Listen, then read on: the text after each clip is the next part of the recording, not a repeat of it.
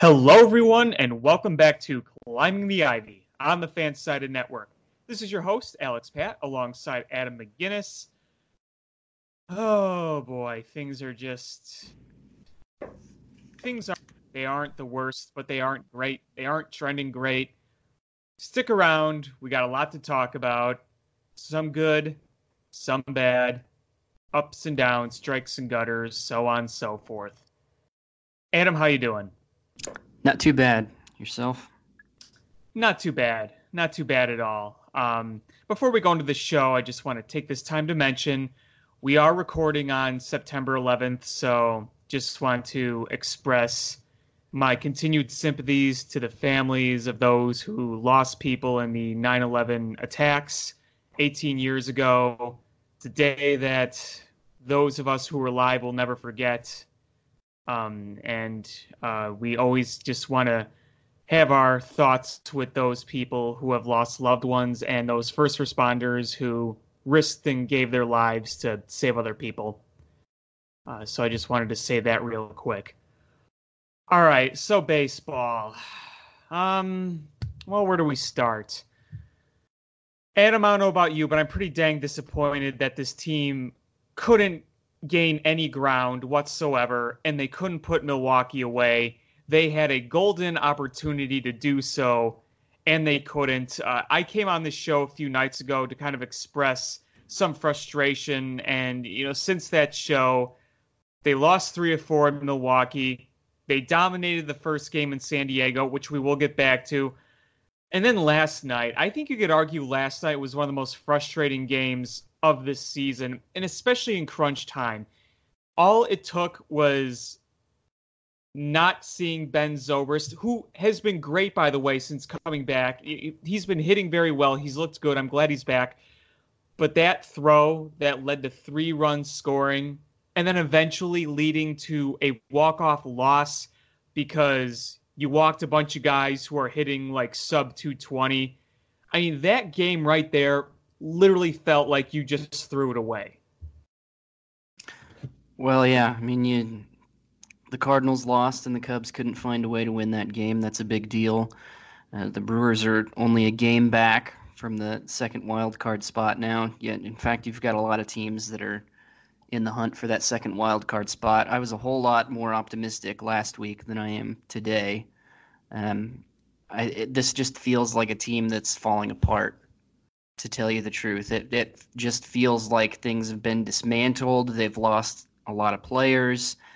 It doesn't look like they're playing with a lot of fire. I mean, I know that they made a comeback effort last night, but the bottom line is this is a Padres team that's 10 games below 500, and you're in a really tight race.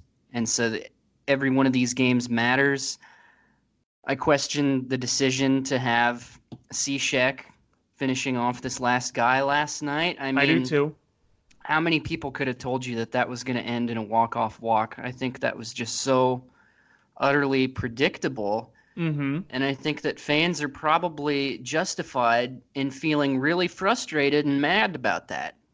Because I think so many people just saw that coming. That seemed like the most likely scenario. And then we watched it unfold. Summed up the Cubs in one season. It really did. It did, and it feels like a wasted game. It does. It feels like a game that they had in the palm of their hands, and they let it go to waste. And I know there's still 2 games left in this series. You can take 3 out of 4, and that'll be great. But you still are going to look back on a game like this and say, "Gee, if this wouldn't have happened, then maybe we wouldn't be in this situation." Because right now, it's not outside the realm of possibility that the Cubs miss the playoffs entirely. Mm-hmm. I mean, that could very easily end up happening.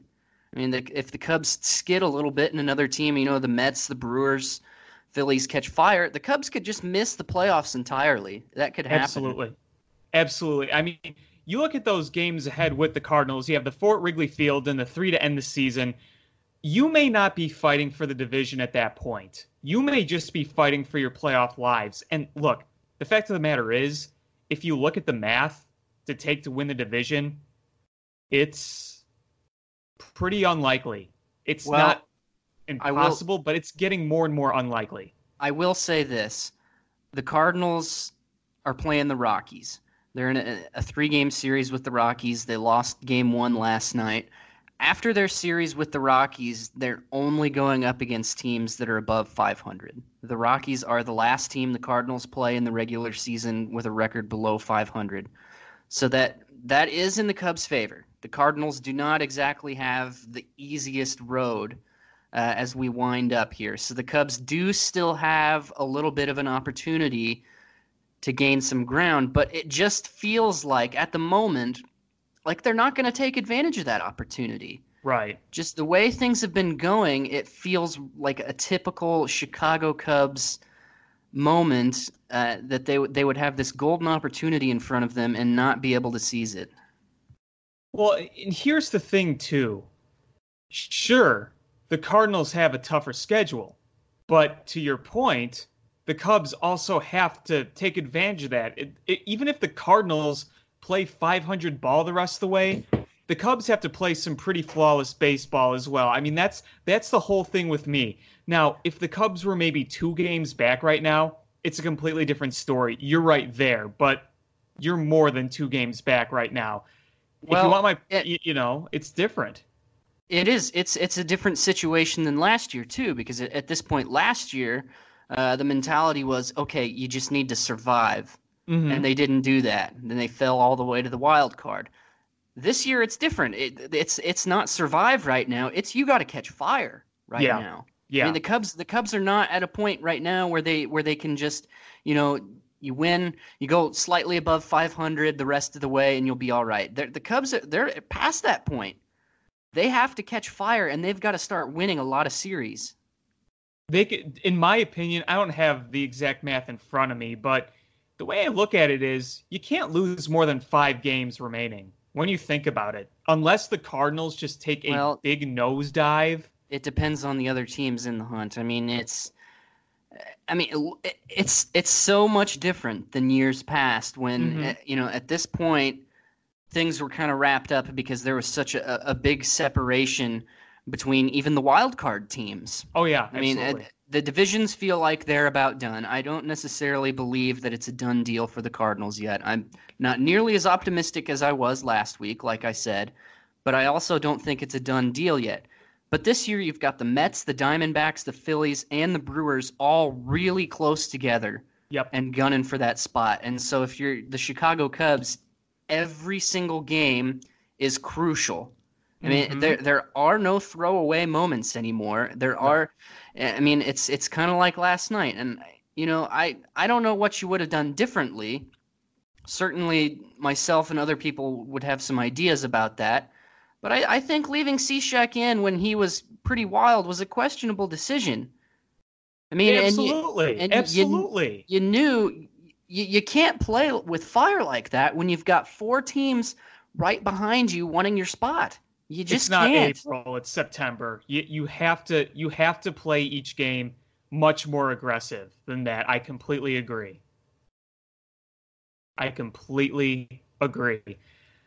Look back, I don't know, just 2-3 weeks. In Milwaukee, at the very least, you should have split that series. At the very least. Not winning that Saturday night game was brutal. And you know which one I'm talking about, right? Well, and we talked before that series, the show that we did before that series, I mean, we laid it out. One of 2 things is going to happen after this series. Either Milwaukee is going to be buried and almost out of the race completely, or the Cubs are going to let them right back in. And what did they do? They let them right back in. Yep. I mean, they held the door open for them. There was no excuse not to lose that Saturday night game. You had bases loaded, nobody out. You got 1, but that was it. And then the very first pitch of the next inning is hit out for a game-tying home run. Then the winning run scores because of an error. Again, you're throwing these games away. Go back to the series against Milwaukee at home. You could have easily won 2 or 3 there. It's completely different. And go back even further. Go back to the Washington series. If you'd have at least salvaged one of those, you take 2 or 3 at home for Milwaukee, and you, at the very least, split against Milwaukee. Not only does The wild card race looked different, but the division race does as well. You'd be almost neck and neck with the Cardinals at that point. It's true. I mean, and you accept the fact that the Cubs, they're not going to win every game going No, forward. They're just not. no, And you expect to win the series that you're supposed to win, though. They didn't do that. But the one thing that you cannot excuse is sloppy baseball. right. And at this point in the season, when things are so close and you've got multiple teams in the hunt, there's just no excuse for errors and sloppy ball. There's just not. I mean, that's a mental thing. You're gonna get hit off of. You're gonna give up some runs, but the one thing you can always prevent is beating yourself. Mm-hmm. Mm-hmm. Yes, yes, yes. That's so well said. Look at last night, that error by Zobrist. Again, I hate ripping the guy because he's been great at the plate, but right there. It just summed up the season right there. They're among the tops in errors. This team shouldn't be among the tops in errors. No, they shouldn't. It's been a problem all year long. And it's not just one person. It's across the board. Zobrist is usually very reliable. Javier Baez, who, Magic Glove this year has made a lot of mistakes, a lot of errors. Chris Bryant has had his share of errors. It's guys you normally wouldn't see doing it are doing it. And that's what's so mind-boggling. Yeah, it's completely mind-blowing. But again, the Cubs still have an opportunity here. They've got 7 games against the Cardinals left on the regular season schedule. 7 games. Those are going to be massive. Every single one of those games is going to be huge, unless, of course, the Cardinals take 3 of 4, sweep the Cubs in that first 4-game series. If that's the case, then at that point, then it's a lock that the Cardinals have won the division. Yeah. But other than those 7 games against the Cardinals, every team the Cubs play has a record below 500. Yep. All of them, including these last 2 games of the Padres series. After that, you've got Pirates and Reds. Pirates, Reds, Cardinals. Those are the only 3 teams the Cubs play after that. Mm-hmm. Yeah, 2 series of the Pirates. Yeah. You feel like the Cardinals series is a coin flip. But other than that, you expect to win all of those series. I mean, at this point, you just have to. There's no way around it. You've got to beat those teams. Yeah, and I don't want to hear the Reds have more talent. No, at this point of the game, you have to beat them. The Cubs are a better team all around than the Reds, and there's really no reason why the Cubs should have been owned as much as they have against Cincinnati this year. The Cardinals have had 0 trouble with the Reds this year. They have murdered the Reds. Well, and you know what? The Cubs, on paper, the Cubs are a more talented team than the Cardinals are, too. I agree. They really are. I agree. Especially in the rotation. I mean, what's most frustrating to me is that night after night you watch the Cardinals win when they're starting a pitcher who's got a 4.90 to a 5 ERA. Yeah. And meanwhile, the Cubs are throwing out all these pitchers who are supposed to be top-end guys, and they're just getting clobbered. Yeah, or they're pitching okay, and the bullpen falters, so they don't get... the bullpen blows it. Yeah. Yeah, exactly. I mean, and that's been the biggest theme of the year, I think, for the Cubs, is that they've never had multiple areas on at the same time. If the guys in the rotation and the bullpen are pitching well, the bats are nowhere to be found. If the Cubs are scoring 9 runs a game, then the other team is scoring 12. And it's been that way all season long. They've never had both ends going at the same time. No, that's so true. That's so true. And it's a huge problem. I mean, even when you think about it, you've seen some of those games where the Cubs look like they're on their way to a blowout. But then it ends up being a lot closer because the pitching just suddenly falters. I mean, prime examples, the game against the Mets, where they were up 10-1, and the Mets got within, spitting distance of the Cubs. Thank God the Cubs won, but you get my point. It's funny you mention that because I was talking to a friend yesterday. We were talking some baseball, and I said there's 2 teams in the league that I would never, ever be sure of until the game is over, until that last out is recorded. The Cubs and the Mets. Mm-hmm. Mm-hmm. No lead is safe with the Cubs. No lead is safe at any point. No. And we're not just talking a 1 or 2 run lead. We're talking like 5 run lead. I mean, Yeah, you know what I mean? the Cubs can carry a 5-run lead into the ninth inning, and I'm still like, Yeah. I've seen this movie before. I know how it Yeah. ends. We saw it in Philadelphia. Look at the Bryce Harper grand slam. They're up 5-1. You've seen it so many times. Hey, you know what the other this is a problem that's unfortunately created by the team this year is when you are watching a game, at least this is for me, you got to confirm this. I mean, you kind of already half confirmed it. If the Cubs are up by 5, I'm nervous they're going to blow it. If the Cubs are down by 5, I think there's no chance they're coming back. In years past, Well, I say differently, but not this year. and I think the most frustrating part is that they seem to, and this isn't exclusive to the Cubs. I'll grant them that, but when the Cubs go down by 3 or 4 runs early in the first 5 innings, it's done. The game is over. How many times have you seen the Cubs make a comeback down early this year? It just doesn't happen. I mean, and it really just looks like they check out if Yeah. they're down by 3 or 4 runs within the first 5 innings. I mean, but the opposite is not true. I mean, no lead is safe with the Cubs. Like we've said, the Cubs have a 3 or 4 run lead in the first 5 innings. It almost feels inevitable that they're going to blow that lead at some point.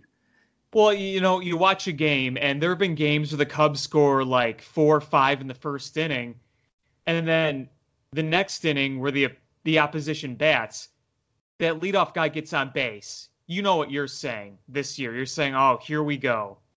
And that's just one guy getting on base when you're up by a lot. But it feels like I always get a sense of just not being comfortable when they have a lead and they put a guy or two on base in the middle innings. Because more often than not, it feels like it gets way too interesting for comfort. I'm only comfortable if our pitchers are just mowing down, getting out after out after out. And as soon as the other team gets some little base runner on some infield single or chopper that finds a hole or whatever, you start to get nervous because you see those types of innings just lead to implosions. Look at last night. There were 3 balls to start off the inning that were just dribbled. They weren't hit hard at all. But one found a hole, the other found a shift where Zobrist couldn't throw in time, and all of a sudden the Padres are off to the races. It's just been this way all year long. There's never been a long stretch of baseball this season where you felt comfortable with the way No. the Cubs were playing. Small moments here or there, but never like a month-long stretch or longer. And so even if the Cubs do manage to survive and make it into the postseason, it begs the question, what makes us think they're gonna change in October? I mean, is this team just gonna flip over and be somebody else? It's hard to say. And you feel like you have to win this series with the Padres. Going Oh, back to there's the no question. Padres. There's no question. But do you feel comfortable with tonight? Because I certainly do not. I mean, If this was Cole Hamels has been really rough lately. You're on the road, and you're going against arguably the Padres' best starting pitcher. if this was pre-injury Cole Hamels, I'd feel perfectly fine. Sure, But but it's it's not. not.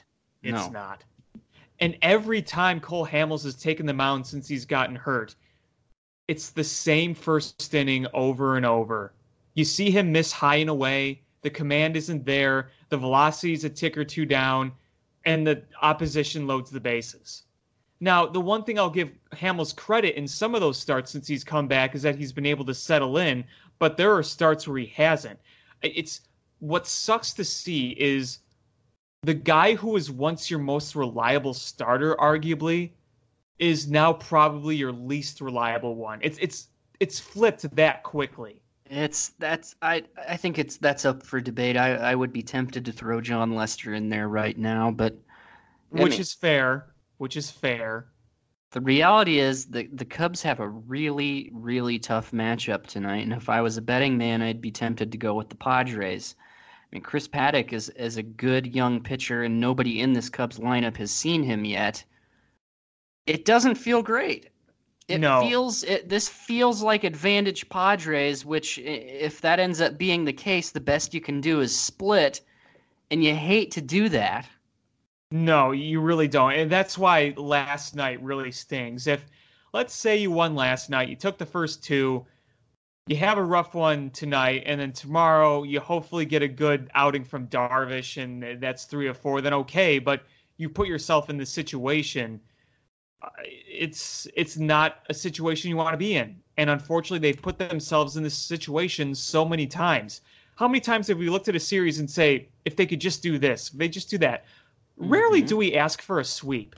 We weren't asking for a 4 game sweep in Milwaukee. We were asking for 3 or 4, or at the very least a split. We weren't asking for a sweep against them at home. We were asking for 2 or 3. We rarely or ever ask for sweeps unless you're playing like the Marlins. But if you're not even getting these series wins, it's not going to do you any good. Well, and even the Reds series that it comes up after the Pirates series that'll happen after this Padres series. Even that one, you look at that and you wonder if the Cubs even have an advantage in that. I mean, the game one, you're going against Sonny Gray, who's been great this season. Mm-hmm. Game two, you're going against Malley, who has not had a particularly good season, but tends to dominate against the Cubs. And then Yep. in game three, you've got Luis Castillo, who has also had a very good year. And I mean, I'm tempted to give the Reds the pitching advantage in all three of those games, even though the Reds are 11 games below 500. Well, I mean, the way things have trended this year against the Reds, it's not very favorable for the No, Cubs. But it's not. guess what? If you want to be a postseason team, you got to play like a postseason team, and that means beating good pitching. I And mean, and you and know, I think the biggest thing with that Reds series is that you've got the four-gamer with the Cardinals right after that. And yeah, so you have to heat up before then. You can yeah, afford to be in a situation where you're hanging your heads and wondering how you got here. You've got to be amped up and playing great ball by the time it comes to the Cardinals. You just have right, to. right. That's very true. And it just it hurts right now thinking that we may not see Javi Baez play again this year unless they make the postseason. Even if they make the postseason, even if they make the wild card game, is there really any guarantee he's going to play in that either? I don't There's know. I don't not. think anybody does. I think the report that he's gonna miss September, I think it's just optimistic that he might be able to come back. There's absolutely no guarantee that I've seen that Javi Baez is going to be able to play this season at any point. Right. Even if they made a deep run into the postseason, I'm not sure it's a given that he's going to be able to return, which is it's a huge loss, both offensively and defensively. Yep. Yep. And Craig Kimbrell too. Look, here's You're my not really losing much with Kimbrel though, are you? well, I mean, I hate to say that it's not a big deal, but Kimbrel's. I mean, let's face it, Kimbrel's been awful with the Cubs. He's been terrible. He's been so bad that it just. I mean, maybe from a morale standpoint, I mean, you keep losing players to injuries. Maybe that it hurts in that way. But the reality is you're losing a pitcher who's been terrible for the Cubs so far. well, I mean, I he's been efficient in the save situations. He's only blown 1 or 2. A lot of the damage done against him has been in garbage time, but what I can't help but Even wonder is, I mean, even even I know what you're gonna even say, yeah. yeah, even his saves though, he's had to pull a rabbit out of his hat. I mean, the stuff was really starting to come together before he got hurt. That's what hurts for me. Is that it looked like he was finally getting it together and then he got hurt. So I can't help but wonder, and this is me going, full pessimism here. I mean, let's say the Cubs lose this series and they continue to falter, and by the second to last week of the season, you're pretty much done in the division race and you're falling in the wild card. Part of me can't help but wonder if they just say, we're just going to shut Kimbrel down and give him a normal off season. It might not be a bad idea. I mean, if Kimbrel was a rental, which he obviously is not, then maybe it would be a different story. But yeah, Right, you've got the long road to think about. Yeah, maybe it is time to think a big picture with Kimbrel. right. I mean, you're locked into this really big deal for a reliever. And so, yeah, I think unfortunately, you probably can't afford to risk injuring him for the long term. I mean, maybe it is time to just shut him down and hope that he gets back to being his old self in 2020. I hate to have that mentality, especially in this spot when things are so close, but you wonder if there really are better options than that. And I don't think there are. And this is a very weird, unusual situation. This is a guy who Sure. came in mid-season, didn't have a real off season. This is a very, very different situation. And now, while I defend Kimbrel for the work he's done in getting saves, you're right. They haven't all been pretty, and he was still trying to find it as he was coming back, which didn't surprise me. With that being said, because he's had a very abnormal season, I guess you couldn't help but wonder how efficient he would be coming back from injury in this season, in the postseason. Would it even be worth having him? The answer is probably It's yes. You want your cloudy. best reliever, but it is cloudy. It is cloudy. You get what I'm saying, though, right? Yeah, of course. I mean, I can't help but wonder at times if the signing of Kimbrel was a little too reactionary by the Cubs.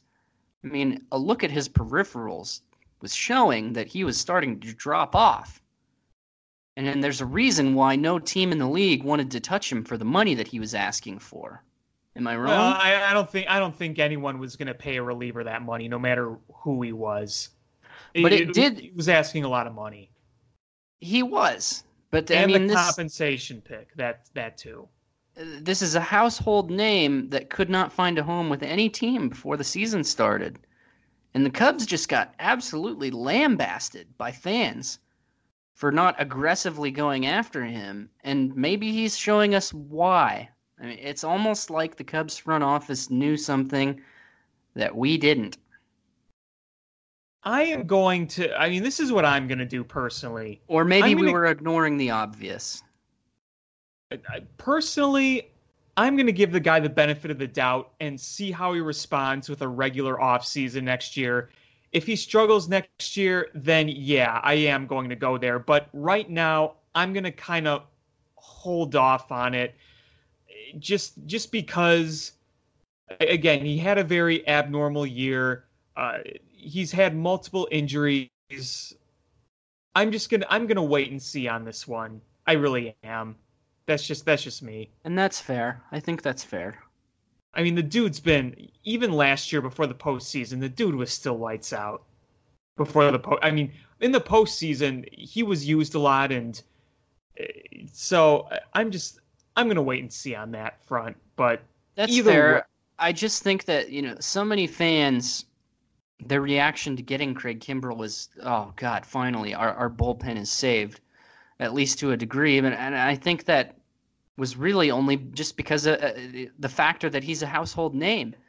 I think that it was really unrealistic for people to expect Craig Kimbrell to just jump in on this team and be prime Craig Kimbrell without right. any off-season without a regular, without getting into a routine to just go in and be the dominant closer that he's historically been. I'm not sure why we just expected that to happen. I mean, throwing to a catcher, just a guy with a glove, is very different than facing a Right. guy with live arm, a I mean, live batter. don't get me wrong. To get somebody with that pedigree was exciting, Hmm. but to me, this situation was entirely predictable. Yeah, I mean, it was something I worried about a little bit, a combination of rust and injuries. I was a little worried about that, but to me, it felt like they needed to take a gamble on something because things weren't working in the bullpen, and I'd rather they try with this than not. Yeah, I think that's fair, but I mean, I still believe that I don't want to say that this was inevitable, but I think a lot of people probably should have seen this coming.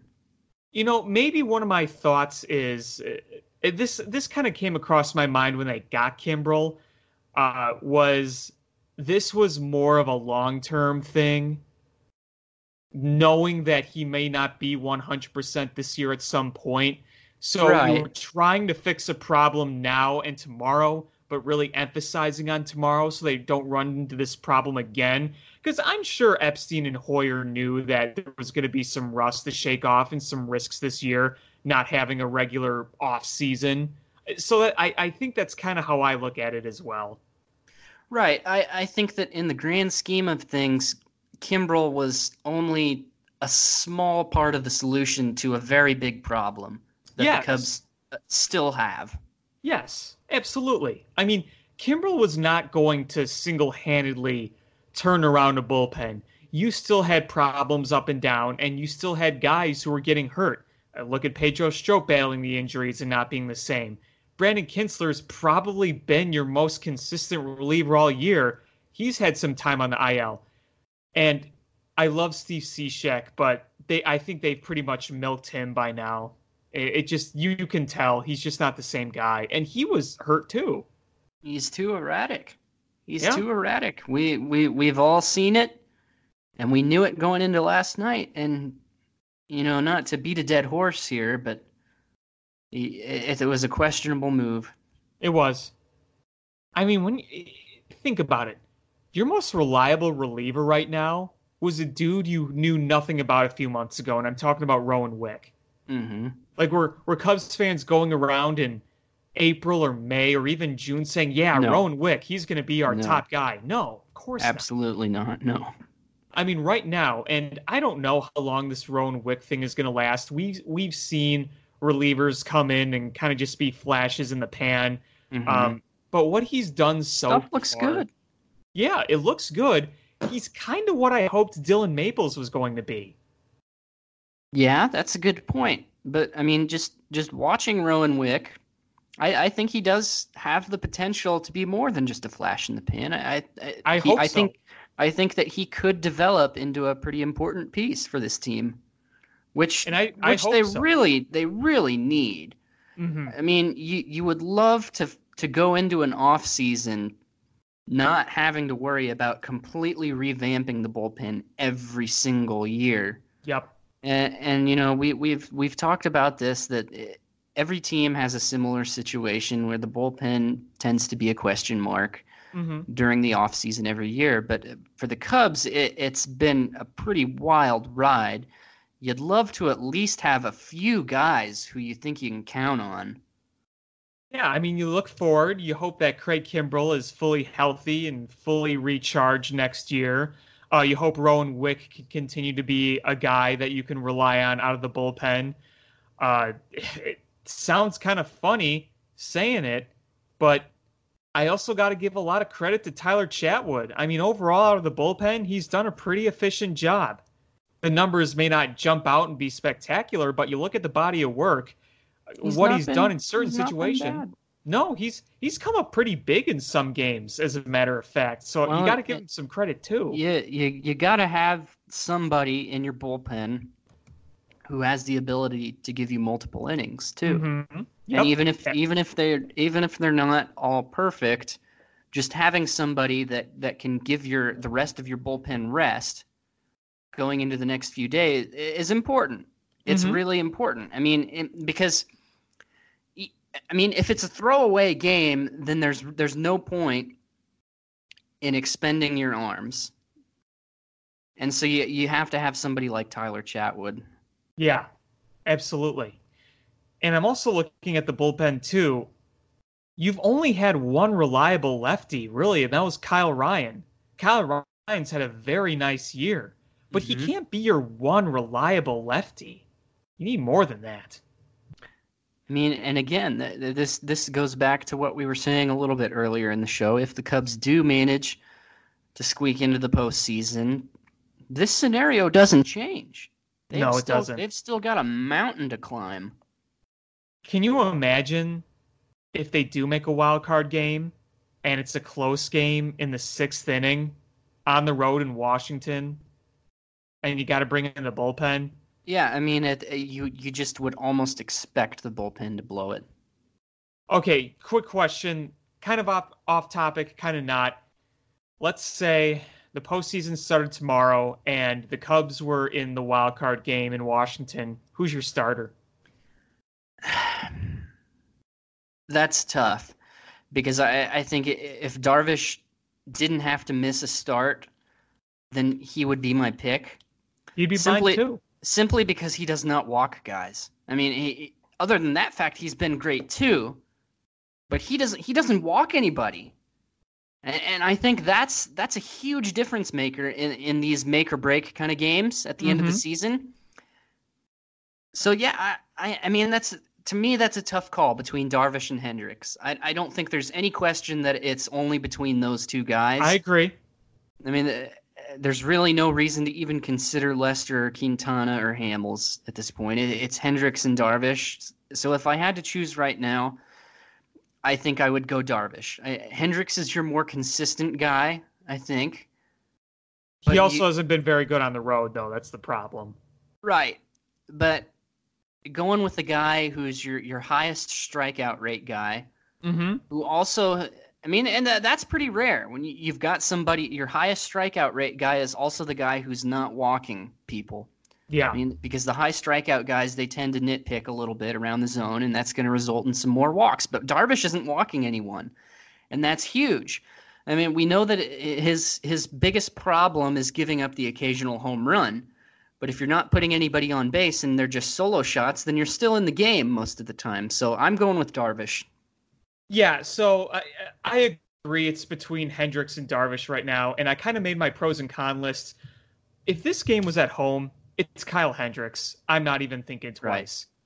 Right. But if it's going to be the wild card game, it's probably going to be on the road.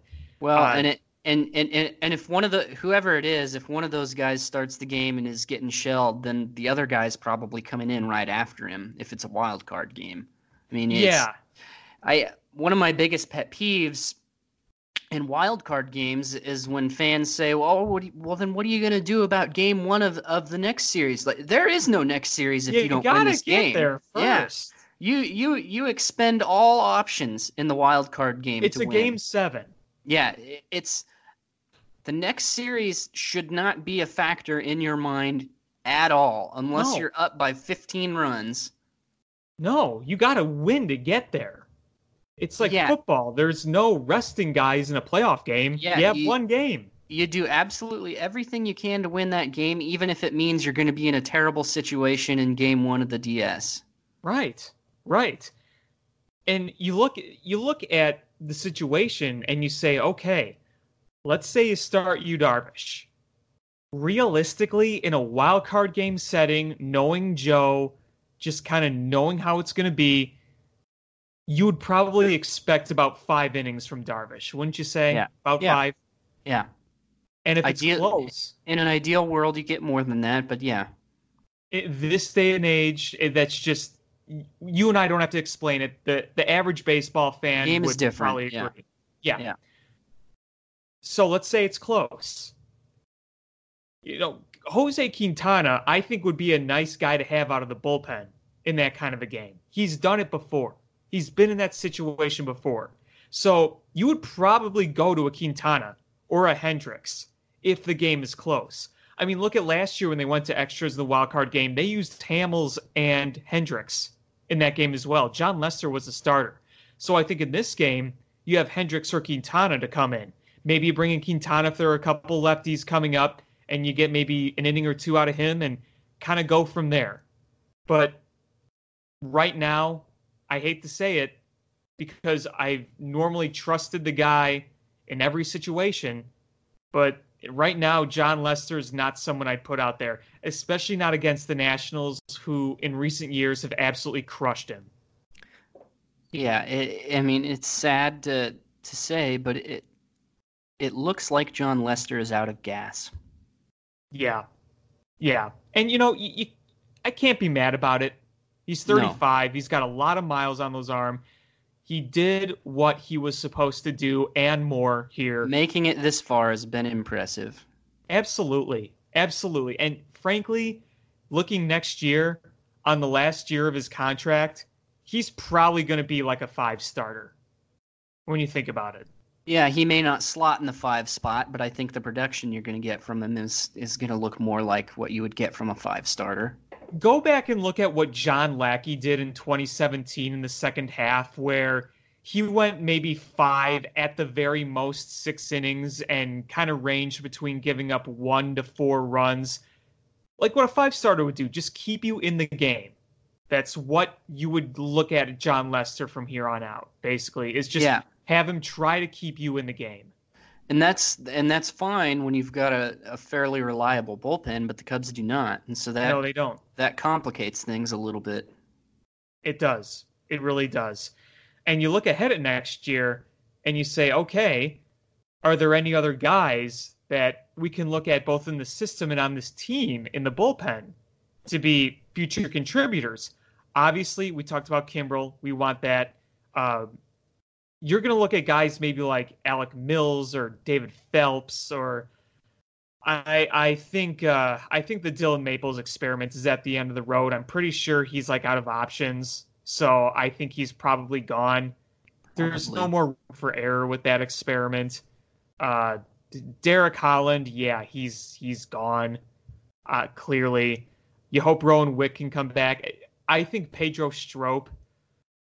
Normally, I'd give him the benefit of the doubt, but I just think with his age, the way the injuries have piled up, and the way things are trending, I think that that also has to unfortunately come to an end, which is too bad because Hmm. Strop has been so good for so long. But Father Time always wins.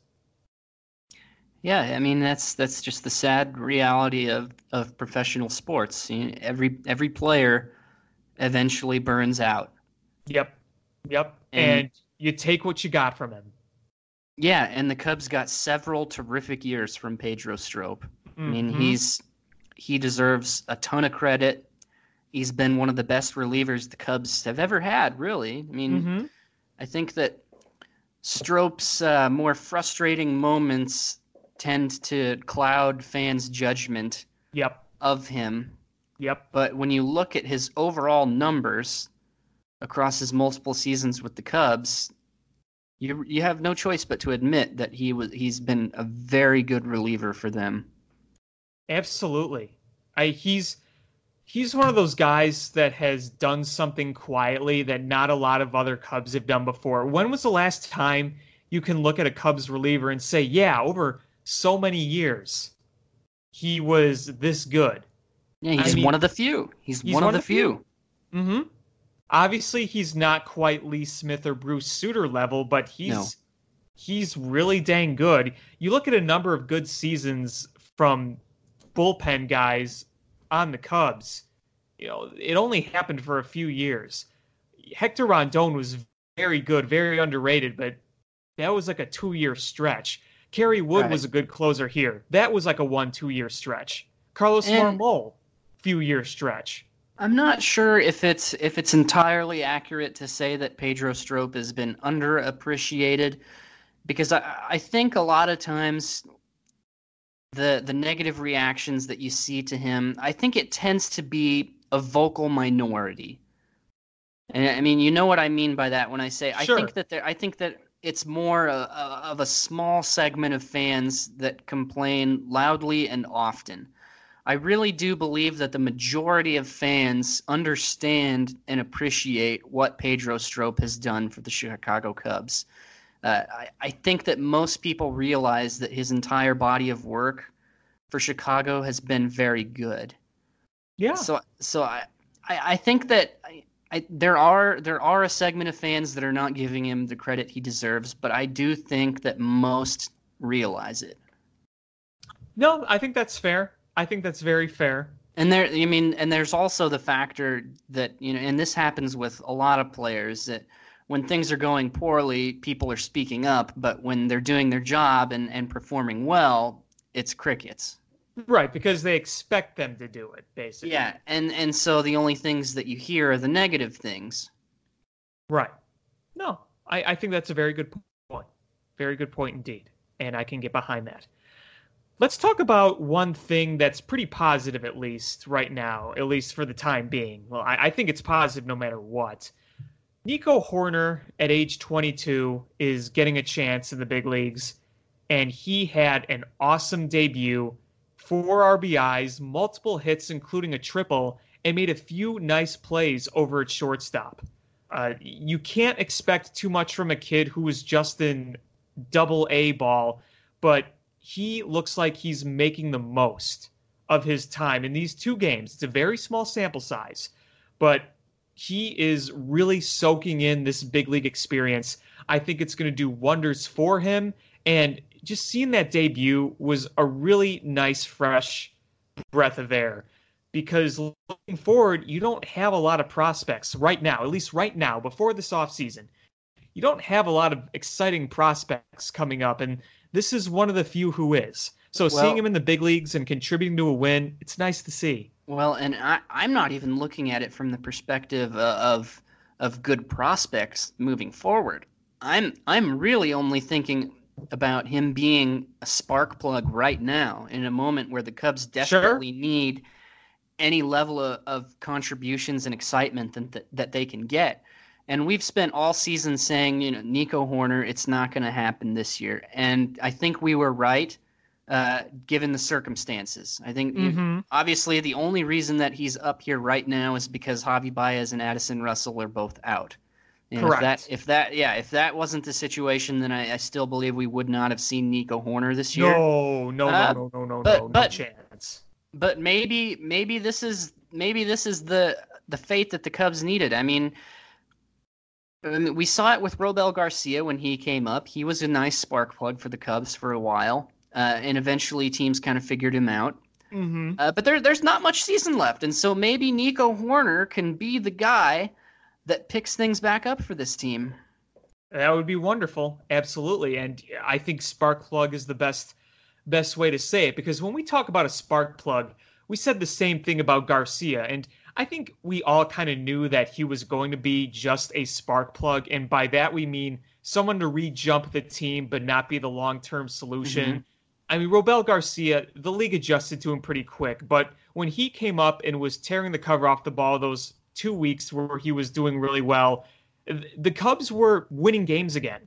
The offense was Right. doing much better. They had a nice little win streak there. He was that spark plug. He earned that chance. And, when he first came up, he took advantage.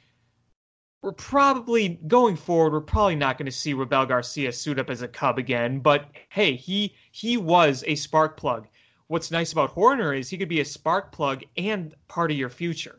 Well, yeah, and I was just going to make that same point. Is the difference between Garcia and Horner is that Horner figures to be a part of your long-term future, Mm-hmm. where I don't think most people did not see that for Robel Garcia. That's probably not going to be the reality for We him. didn't know who the guy was going into this season. No. So let me ask you this: Mm-hmm. if Nico Horner goes on a tear from now until the end of the Cubs season, and he's Mm-hmm. just awesome, and they've got a healthy Baez and Russell going into next season, does Horner force your hand and you put him on the big league roster to start the season in 2020? Oh, I definitely think he makes a case. I think a lot of that is going to be determined in spring training next year. I think Do that's going to be you the final test. But do you think that's the best route? I mean, we see it all the time with players that they have a great stretch in the big leagues. Do you think it's in Horner's best interest to start him on the big league roster if he's great now and in the spring training next year, or do you think it's best to season him a little more in AAA? well, I mean, that's definitely a question worth asking. I think if he proves himself through the end of the year and spring training next year, it would almost kind of be a crime not to give him a shot. But I think if the front office and the analysts say, hey, there's a few things we do want a season, then go ahead and do it. My personal opinion is I think at the very least, we're going to see Nico Horner up. And again, this is very least. We'll see Nico Horner up, I don't know, mid-season next year, unless there's an injury. But if he keeps playing very well, then yeah, I think he's got a very good chance to make the roster next year. But again, there's a ways to go for that. And If he slumps a little bit, then you say, okay, we just got to season him a little more. Again, the guy was in Double A. He hasn't even played in Triple A yet. He was on his way to one of the off-season leagues before he was called up. Does this spell trouble for Addison Russell's future in Chicago, if I it didn't think already? I think he's done. He's done. He's out of here. The mistakes, he's not producing, the attitude, it's in their best interest to give him the heave ho. I think so too. And I spent a fair amount of time defending Addison Russell and trying to be encouraging. And he's totally let us down, and he made me look like a fool. Because his attitude has sucked. I mean, what was it the other night saying, "Oh, it's a good thing I made an error"? Are you kidding me? That's what the point I'm making here. Everything that he's said has been wrong. Yeah. Every reaction that he has had to on the field and off the field mistakes has been totally tone deaf. And I don't know if that's an ego thing or what, but everything he has said has disappointed me. I think that he was lucky to get an opportunity to redeem himself. Mm-hmm. And quite frankly, I think he's blown it. Mm-hmm. Yeah. Yeah. And I think you gotta be done with it. I defended his shot at redemption. I firmly believe in second chances in life. And I don't think he's made the most of his at all. No, quite the opposite. I mean, you look at him saying, "I didn't know the signs," and you have, "Oh, well, he's a second baseman, blah blah blah." He's played more shortstop than second base by far. It's inexcusable. Like, come on, that awful error in Milwaukee. Not even really owning up to it. Saying it's a learning experience, saying it's a good thing, and trying to pat yourself on the back for getting to the ball, that's what you're going to say? In a tight race that lost you the game? Totally tone deaf. Kidding? Totally tone deaf. I am praying they get rid of him this coming off season. You can, even if you don't think Hoerner is ready, you can go out and look for other options. Well, I think at this point that he needs a fresh start if he's going to have a big league career moving forward. I think he needs a dose of reality of like, hey, your attitude in the face of everything you've gone through is not going to fly. Mm-hmm. And I wouldn't blame the Cubs if they decided that enough is enough. And frankly, I actually do feel more confident that they will do that. I'm starting to think so too. I think that for what you're getting out of him, given what he's put you through, and it's not an even trade-off there. No. For all the things that you're putting up with for him, you're not getting enough production out of him. A 227 batting average, a 303 on base, below 400 slugging. His OPS is 692. OPS plus of 77. That's not good at all. Yeah, maybe things would be different. If he was swinging the bat really well and he wasn't making stupid mistakes on defense, then maybe you'd say, all right, we'll put up with it. But that's not the case. And so you ask yourself, why is it worth it? It's not. It's not worth it at all. Not one bit. No. And again, you can go out and find other options. I mean, let's say the Cubs are like, all right, we want Nico Hoerner up in 2020, but we're going to keep him down for a little more seasoning for a few months. You can go out and find someone that can do what Addison Russell does and probably a little better. Sure. Fairly easy. At least someone who could field the ball and throw to first. You can find that. Right. Addison Russell is a replaceable player. Very replaceable. For what he provides, there's scarcely a reason to hang on to him. I mean, he's replaced. That's the bottom line. Both at the plate and I guess there's maybe an argument to be made that at his peak, he provides something valuable on defense, but when you mix in all the errors, then you're kind of losing something there too. I think he's entirely replaceable at this point. He has not lived up to not even close. I remember when he was called up, that some scouts saying, this Addison Russell is a big deal. He's greater than Bryant. He's going to be a bigger piece for the Cubs than Chris Bryant. Barry Larkin 2.0. And that could not have been further from the truth. No. I mean, heck, I'm looking at it right now. You can get Jose Iglesias like the Reds did for pennies. Jose Iglesias this year hit 11 home runs, batted .289, .316, .413. You can get that for pennies. That's better than Addison Russell. Easy. Oh, absolutely. Guys like that show up on the market all the time. Exactly. And Iglesias is a former All-Star. I mean, he's a proven player. So if they decided to go that route, I'd be all for it.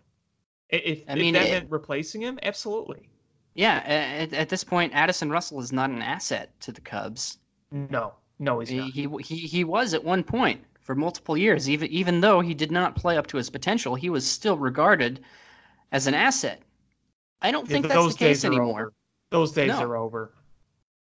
And honestly, if Addison Russell's released and he's picked up by another team, it's probably going to be a minor league deal. Or just an invite to camp and see, hey, let's see if you can do it. I think that if he does get released, I think that the majority of the fan base is just going to have a collective sigh of relief. Yep, and I'll be one of them. I will too. So the last thing I wanted to talk about on this show, a little bit of front office news today. Jason McLeod was promoted to Senior VP of Player Personnel. People who follow the Cubs know that he has worked for a number of years with the amateur scouting and player development with this organization, according to the Cubs, 8 years. So are we seeing big organizational changes happening already? Maybe at least the start of something big. Because in this window, this championship window that the Cubs are hopefully still in, player development has been an issue. Yes, it has. They've made a lot of great trades for good players, and they've acquired a lot of great players via free agency. What we have not seen over this window is player development. And so I think that, this is an area in which the Cubs drastically need to improve. Mm-hmm. Because, and this goes back to the bullpen, too. You can't keep relying on acquiring free agents and trading for guys every single year. At some point, you're going to have the ability to develop guys in your own system. Especially in this day and age, absolutely. You look at the world champions the last few years, including the Cubs. They developed a lot of those guys. The Astros, who could win another World Series this year, developed a number of those guys. Right. You look at Boston, Mookie Betts. There you go. And I think there's an argument to be made that that's one of the most important areas you can have because, as nice as it is to trade for high caliber players, at some point your trade assets are going to run dry. You can't do it every single year. Look at the Cubs. And so you've got to be able to develop from within. Yep. I think that speaks a lot about the development, and it could also speak a lot about the future of some of the people in this organization. Some people have brought up the future of Jed Hoyer. Are there going to be big changes? We'll see. But I think, in my opinion, what this tells me is that Epstein and company, they're looking ahead. They still have a season to finish, but they are starting to look ahead. And look, last off season, they were in a weird spot. They won 95 games despite the bad ending. They were not given a budget to work with. They had a lot of money on the books as it was. This offseason and to last season, they had a lame duck manager. You're not going to have those things. You're going to have money to work with. You may be looking at a different contract for either the same manager or a new manager, and you may make some organizational changes. Long story short, I think that there's a lot of Cubs fans who are worried that they're not going to make these big changes that they want I think you will see it because the circumstances in this offseason are different from last year. I think so too. I think looking forward, that's going to have to be a strength for this team if they're gonna continue to be one of the best teams in the league. I mean, you look back the last several years, all the great pitchers that the Cubs have had, how many of them were homegrown? Cricket, cricket, Exactly. cricket. Exactly. And you look at a lot of these other great teams in the league, and a lot of them were able to develop good young pitching. And I Mm-hmm. think that it's in this era that's becoming more and more important that you're able to bring up guys from your own system who Yep. develop into More than something ever. special. Because you simply can't rely on acquiring guys on the market because that's doomed to fail at some point. I mean, you can have a great run of it like the Cubs have had, but as we're seeing now, eventually you get to a point where that's no longer a possibility. And then you're left with nothing when that's over. Eventually the well runs dry. Yep, exactly. And that's why I think we are going to see those big changes. I could go more and more on that topic, but we are out of time here on Climbing the Ivy. Adam, I want to thank you as always for coming on. I want to thank everybody for listening. A reminder, you can listen to this show on iTunes.com. You could also check out Cubby's Crib at cubby'scrib.com. Until next week, he's Adam. I'm Alex. Have a great night.